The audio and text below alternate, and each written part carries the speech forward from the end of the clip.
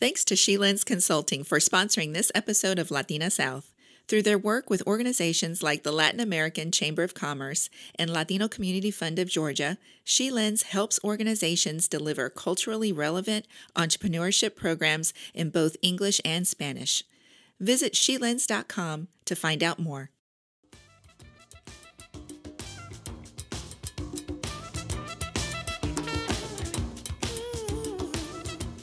Hola, this is Adela Yelton here at Latina South Podcast, and hopefully, like many of you, we are taking a break. We'll enjoy some summer vibes while working to bring you Series 2 of some of the most inspiring stories of amazing Latinas making things happen throughout the South. In the meantime, I invite you to listen to a replay of Latina South Episode 5 featuring Laura Mervardian, where she talks about travel experiences and more. Also, make sure you visit the show notes in the end, where we include a link to our recent Latina South listener survey. Let us know what you think for a chance to shape the show and to win some Latina South swag. Thank you for your support. Hasta la próxima. See y'all.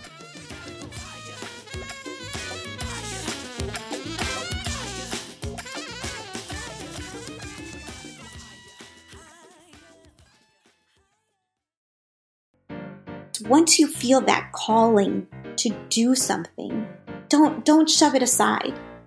Follow it and don't have regrets that you didn't pursue that. Today we welcome Laura Mervardian.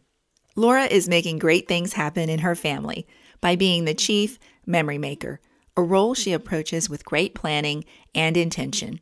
She's also a dream maker and tells us about how she puts her 20 years of negotiation experience to work by helping talented women realize their dreams. She's both Mexican and Armenian, and as a Latina, she tells us about what she likes and what she doesn't like about living in Atlanta. Well, hi, Laura. Hola. Good morning. How are you? Hola, buenos días, Adela. ¿Cómo estás? Muy bien, gracias. Welcome to Latina South. I appreciate you being here. I'm so excited to be part of your podcast. This is just an honor to be one of your initial guests, and I'm so excited about what you're doing. Well, thank you. Well, Laura, I know the first time we met, you called yourself a memory maker and a dream maker, or someone who helps others make their dreams come true. I want to hear more about making memories. What goes into that? What does that mean to you? I think that I realized I was a memory maker a couple of years ago. I think it's just being intentional about having amazing experiences together. It started with, I knew that I wanted to go to China before I had my first child. And so I said, I'm not going to get pregnant until I go to China. Went to China in 2000. My son was born in 2001. I knew that I wanted to go to South Africa on a safari on my 50th birthday. And my husband would say, well, maybe we could wait, a year or two. And it's like, nope, this is the time to do it. Like, you've got to have intention. You've got to put it on the calendar. You got to make it happen. Get rid of any excuses to create those moments. And so we went, all of us together as a family, and it was one of the best experiences that we've had. So that's one of the themes is put it on the calendar and make it happen. The other piece that I say is, experiences over material things and comfort. The comfort part, the lack of comfort to have experiences, I really learned from my family and one of my sisters in particular, who's just tough. Again, we grew up in Minnesota. So if you want to go out and experience, snowmobiling, ice fishing, seeing the Holodazzle parade in January, you're going to go out there and suck it up and not complain about being cold. We take the kids, bundle them up, and just have that experience. It is about waiting in line for hours to go see, this beautiful masterpiece of art at a particular museum when you're traveling.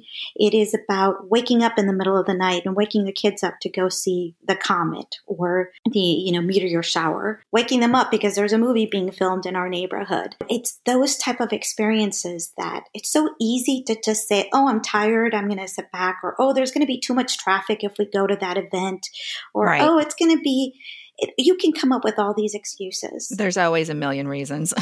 Yes. And my family has come up with all of them. And I will have to fight through that to say, no, we've got to do it. And when we travel, it's not about relaxing. It is about, we've got to go see the world and see what's out there. And sometimes I can be too much. I recognize that, but I just feel like I don't want to regret not seeing something that we may not have an opportunity to experience if we're not taking advantage of that particular moment. So I think it's about being intentional and really taking advantage of opportunities. And your family will appreciate it over the long term. And I know that, they'll have these wonderful experiences and memories. What are your favorite memories? The trip that we took to South Africa was absolutely one of the favorite. Seeing my children, see lions right next to them in their natural habitat was just this amazing experience, seeing the look on their face. But the other amazing experience was when we invited Michael's entire family to our home for the holidays. And Michael has 5 siblings. His father's Korean, his mom's Scots-Irish. It's a very diverse family. One of my sister-in-laws is from Sri Lanka. The other one is from Vietnam. Another one is Jewish, and I'm Mexican Armenian. We just have this big diverse family. And so having them in our home for the holidays was going to be the first time where I got to impart our traditions and the way that we celebrate the holidays. And so they came over for 4 days. And again, we went go all out and create amazing experiences for others so that they can have amazing memories. And it was a lot of work for those 4 days, but it was this lovely, lovely time. It was it was a hallmark moment, really. And I also was able to impart a lot of my Latino traditions by, we recreated the posada, and we had tamales, and, we did the Noche Buena. And so it was just this lovely Norman Rockwell hallmark moment of experience. They engaged in it. They were ready to participate, and we were, happy to host. And this was also the last Christmas that Michael's mother, she was ill, and this was the last time that the entire family was together. So it was really this great opportunity that we had to give everyone a lovely memory over the holidays. It's a lot of work, but it definitely paid off. Well, it sounds like definitely a lot of hard work behind the scenes. But when you go from, having the idea to actually experiencing the moment, what's that like, experiencing the moment? Well, sometimes when you're in the moment, you don't really know, but the gratitude comes from when you hear others talk about the experience that you helped create. So one of Michael's brothers put together a photo book of the holidays, and he made a copy for every family member. And that just kind of memorialized that experience. And it just highlighted that it was special to him and his family, and that it was special for everyone. To hear my children talk about their trip to South Africa and some of the other experiences that they've had. Actually, my son just sent me a text saying, "Hey, I need to go back to Tikal, Mom," because of a podcast he heard. And we were in Tikal when he was younger. We woke up at 4 a.m. to go through the jungle and hike up one of the pyramids so that we could see the sunrise. And so getting that text from him today that's where the satisfaction comes in. These experiences just keep giving. They, material things will go away, but these experiences, they just keep getting better and better with time. And how meaningful to know that you helped make it happen. You created so much meaning and memory for others as well. Oh, well, I love that. I love it. Tell me more about your background in Latina identity and traditions. I was born in Mexico, and my father is actually half Armenian. So I am Mexican Armenian. My last name is Mervartian. Many is Armenian. Many last names that are Armenian end with IAN. So Kevorkian, Kardashian. Okay. Yeah. Those are names people tend to recognize. And then I came to the States when I was 8 years old. And we moved into a small town, about 4,000 people in Minnesota, St. James, Minnesota, smack in the middle of the winter. there were a lot of Latinos there working in the chicken factories and in the fields, but there were very few Latino children at the time. My sisters and I were the only ones in school, really. There was one other family. So I grew up in a basically white town. I didn't really get to practice my Spanish that much. I didn't learn a lot about Latino music or culture except for what my parents were listening to. And so I didn't get a lot of that richness of our culture being in the U.S. until I went to graduate school. Even in college, I wasn't around many Latinos at all. Especially Minnesota was not very diverse at that time. It's gotten more diverse in the recent years. Not until I went to graduate school did I meet other Latinos, and I learned a lot from them about the music, our history, and so my path to my Latino identity has been interesting. I've always thought of myself as Latino, as Mexican, being very proud of that, but I didn't realize how much I was missing until I went to graduate school and I met people from California and New York, and I saw all the things that they knew that I had no clue about. And that path still continues. I still gravitate towards or enjoy meeting people who know more about, the Latino culture than I do. And I enjoy learning. Where did you go to college? Was it a large college? College was a small private college in St. Paul, Minnesota. We had 500 people in my class. There were very, very few Latinos, and the ones I knew were foreign exchange students. I was fortunate enough to get the Woodrow Wilson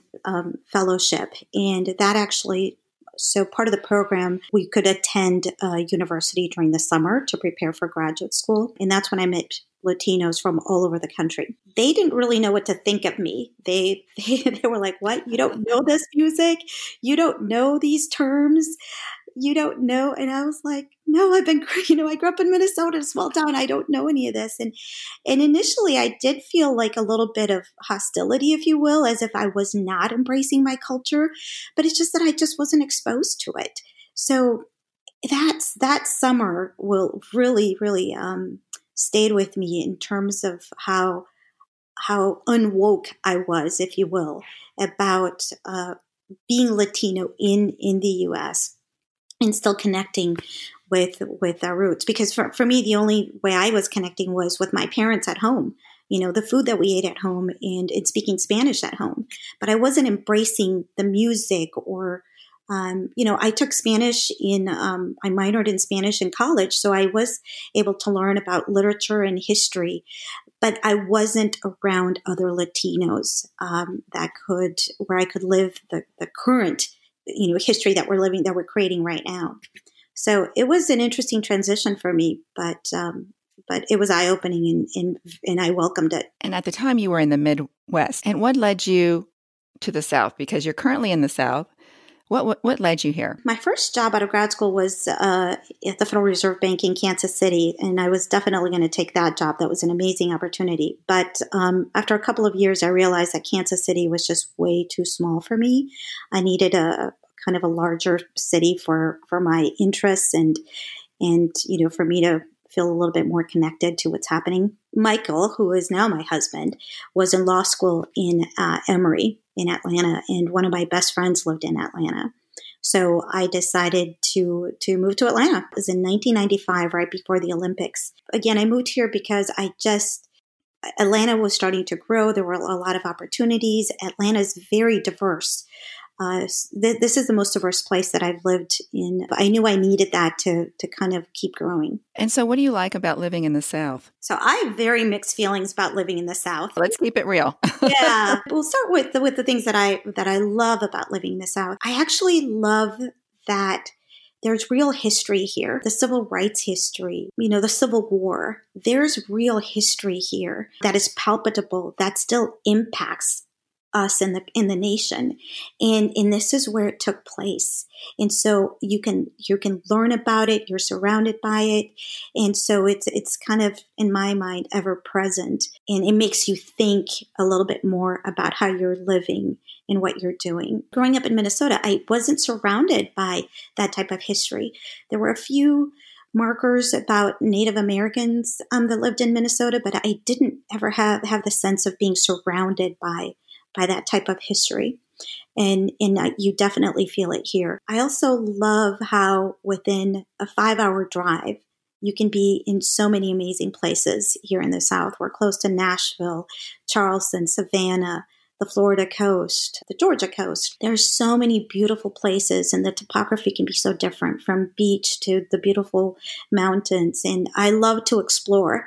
And so we're taking day trips, weekend trips, week trips, whatever, just to go explore the South. And of course, growing up in Minnesota, I love the Atlanta weather. I am now a certified winter. Do you miss the snow? I love sunny winter days, and I didn't mind the cold so much, but what I did mind was driving in the conditions. And you never knew whether an event was actually going to take place because there could be a storm, there could be, just bad weather. Right. And yeah, sometimes it would get really, really cold. The coldest I remember was negative 18 below. So yeah, 18 below zero. That's not the wind chill. That was just the actual temperature. And I was waiting for the bus to go to my internship. And I just thought, oh my God, I can't wait. If the bus doesn't come in the next minute, I can't do this. And luckily enough, I was saved by the bus, but it's challenging to live in Minnesota in the winter. So you don't miss it too much. No, I love to visit and come back to the warm Atlanta weather. Oh, then you can really appreciate it. Yes. I agree with you. Right here, smack dab in the middle of civil rights history here in Atlanta.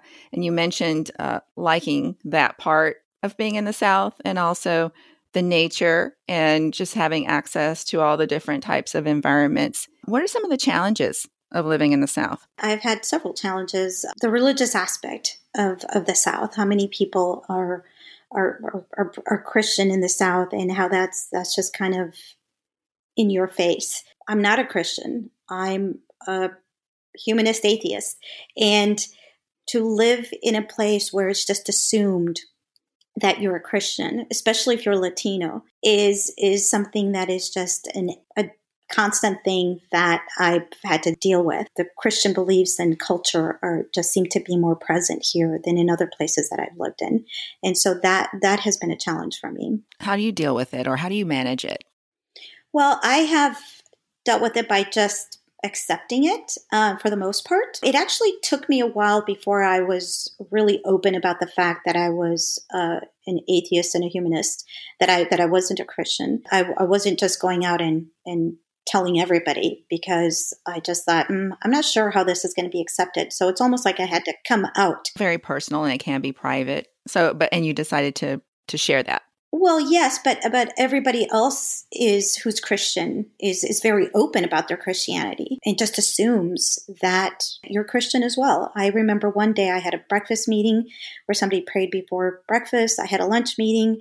That person prayed before lunch, and then I had a dinner event, and there was prayer there too, in one day. And so this is just something that I just accept, and I just kind of go with it. There was an incident at work where I just thought it was not appropriate for there to be literature, and it was a little bit too much at work. And so I did make sure that was removed from the office. Otherwise, it's just something that I've had to navigate through. And sometimes it's a little bit more challenging than others. I'm going to back up a little bit, because I know I started out the interview asking you a question about two things. One was what goes into making memories, but the second, helping other people realize their dreams. I want to know more about that. Tell me about that.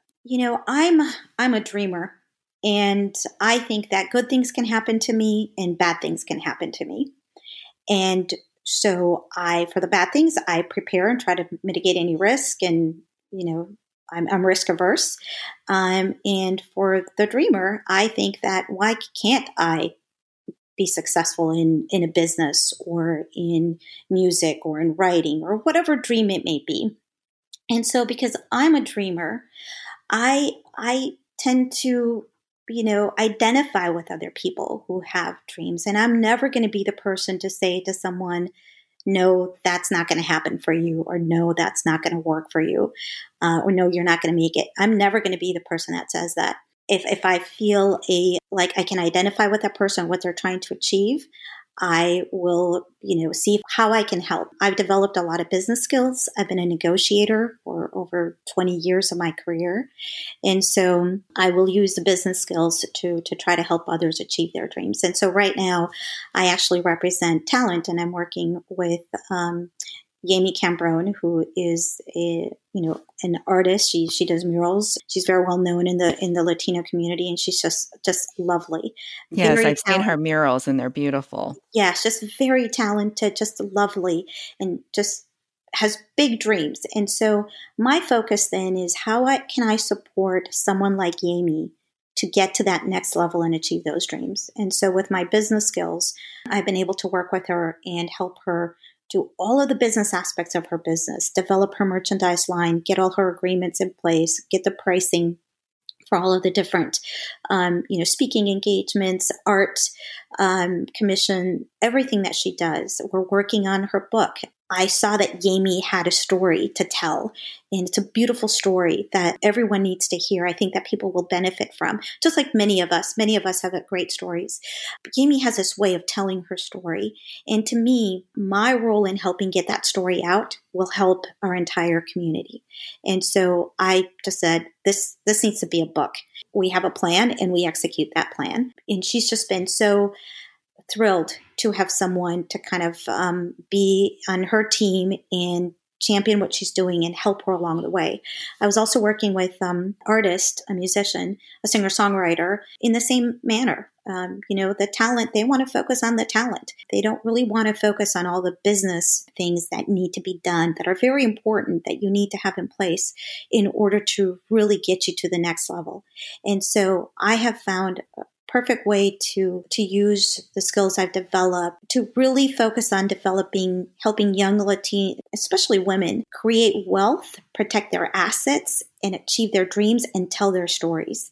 So if I can use my business skills to help young women achieve that, it is extremely satisfying. And so that's what I'm doing right now. Wow. And that's very much needed. And it's good to have that peek into the things that it takes, right, to support and promote and help someone realize their dreams. But you did develop some skills over 20 years. And tell me a little bit more about that part, because you've got some mad negotiation skills. I haven't sat on the other side of the table from you yet, but I do want to hear more about that. Well, it's been a fun road for me. I started out as a financial analyst. Then I moved into IT. I was the director of telecommunications at Turner Broadcasting for about 7 years. And that's really when I started to negotiate because I was responsible for all the procurement. I really enjoyed using my finance background and developing my negotiation skills in an IT environment. So that was great. But then I took a left turner and went into the wine business. And my husband and I bought the rights to the state of Georgia for a wine franchise. So then I was negotiating real estate deals. I developed the buying process I actually became the wine director for the company. So I developed the wine buying process for the company, and I was negotiating those deals for 154 stores that we had nationwide. And then after 8 years of doing that, the company was sold, and I went back to corporate, and I went back with Equifax, and I was negotiating data deals in Canada, the US, and Mexico. And that was, again, a great experience to work on data deals that would take a year or two to complete. Obviously, you want to finish them as soon as possible. The quicker, the better. But these deals were pretty complex and would take a long time. Through those experiences, I developed these negotiating skills. And actually, my role at Equifax was called a senior negotiator. And we would go to training on how to hone our negotiating skills. And we would have our peers help us and advise us in that. So mad negotiating skills when you were negotiating wine contracts. Did you learn about the wine? That's what I want to hear Yes, about. yes. So What? Tell me more, Yes, that was so fun. I just thought, if I'm going to go into business, I want a widget that I want to learn about Yeah. and that I'm excited to be around. And the wine business was very interesting. So absolutely, we would sit down. I learned the business side of wine, but you also have to learn when you're buying wine, you obviously have to taste your product. So we would taste no more than 18 different wines per sitting. After 18, your palate really can't taste anything.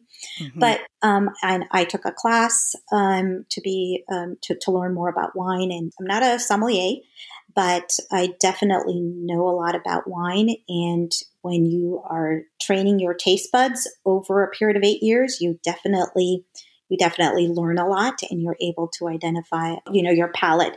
It definitely gets more sophisticated after 8 years of a lot of wine tastings. I am not a sommelier either, but I do love wine, and maybe someone who has a taste for red blends. Do you have a recommendation?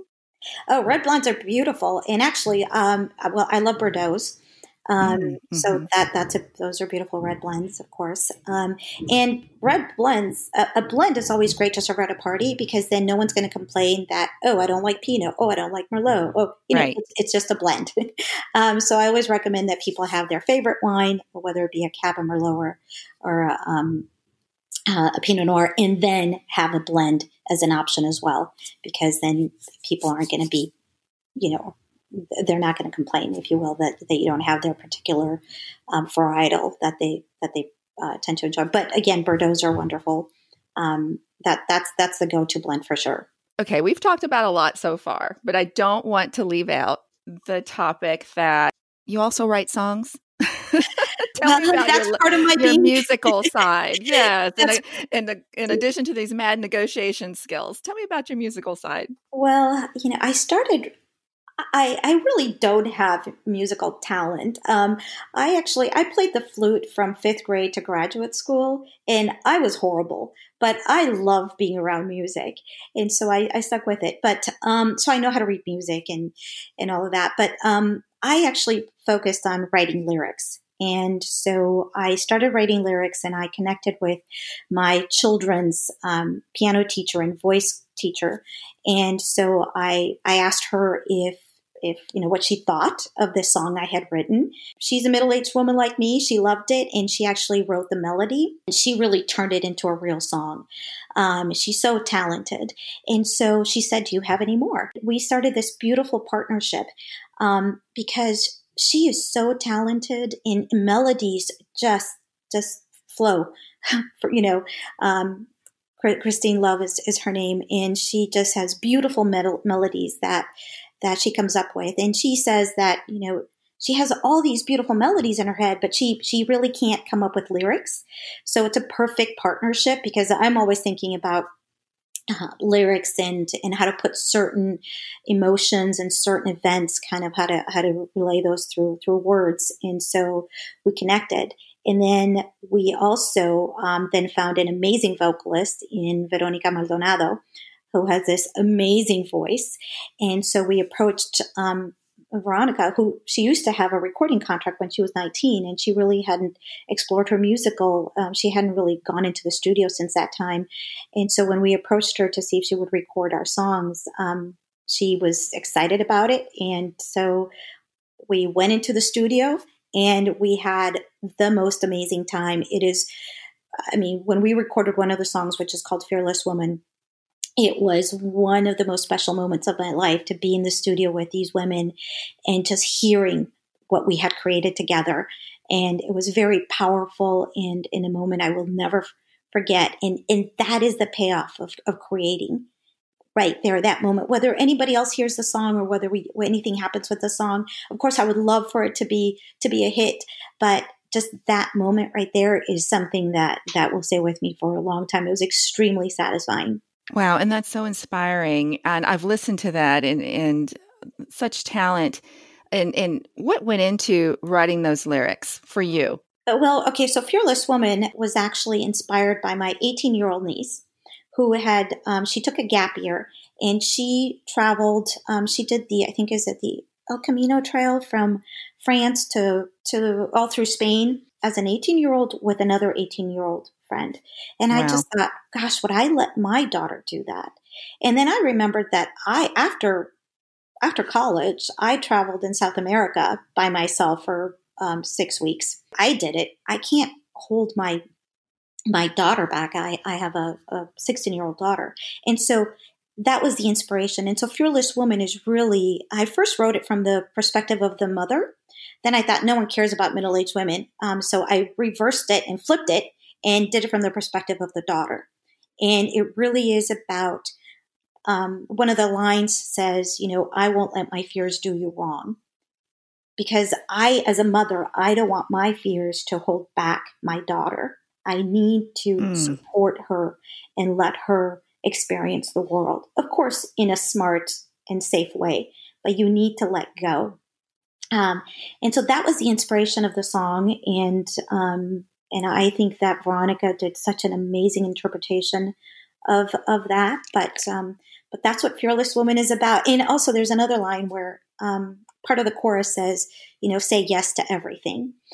That comes from when LaShonda Rhimes, she had a year of saying yes to things that she normally would not say yes to. And then also Amy Poehler had a book called Yes, Please. Again, it's about saying yes to things that we may feel we're not ready for, that make us uncomfortable, but that are good for us. And so that's also part of the chorus and part of the lyrics. Well, Laura, I appreciate you being here, and you have such an interesting background in a variety of things that you've put out into the world for the rest of us to enjoy. As we close this conversation, do you have any words of wisdom that you'd like to share with our listeners? For me, what has really worked is to, once I have an idea that pops up in my head, whether that is to start a business, to start a nonprofit, to run a marathon, to write a song.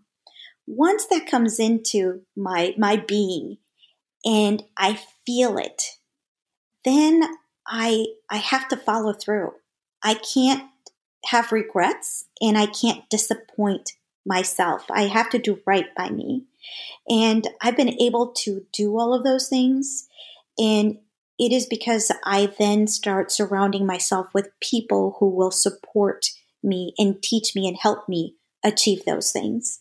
So I think it's once you feel that calling to do something, don't shove it aside.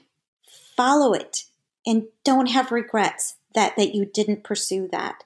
I've been very fortunate where I've been able to do that and see many of those things actually be actualized and be supported by people that help me achieve that. And it is an extremely satisfying feeling. And there are many more things that I want to do. And I know that it's just about not having regrets about what you didn't pursue. And that to me is just one of the key things that gives us that satisfaction and makes us feel comfortable where we are in our life. Well, thank you for those words. And they are inspiring to me, and I'm sure inspiring to our listeners. Laura, keep helping people making their dreams and make those memories. I can't wait to hear more. And I'd love to have you back sometime. Well, thank you, Adela. And you keep doing what you're doing, which is getting these stories out there, which are so interesting to hear. And it's just lovely to see all the Latino women in our community who are doing amazing things. And you're doing amazing things. Thank you so much. Thank you. Thank you for joining us on Latina South. And I'd like to thank a few people behind the scenes that help with the show. And that's Jennifer Joyner on social media, Paul Brown with sound support, Cooper Works with logo and graphic design. And thank you. The best way to support our show would be to listen, subscribe, share, rate, and review on Apple Podcast, Spotify, Google Podcast, or wherever you listen to our show. Hasta la próxima. See y'all.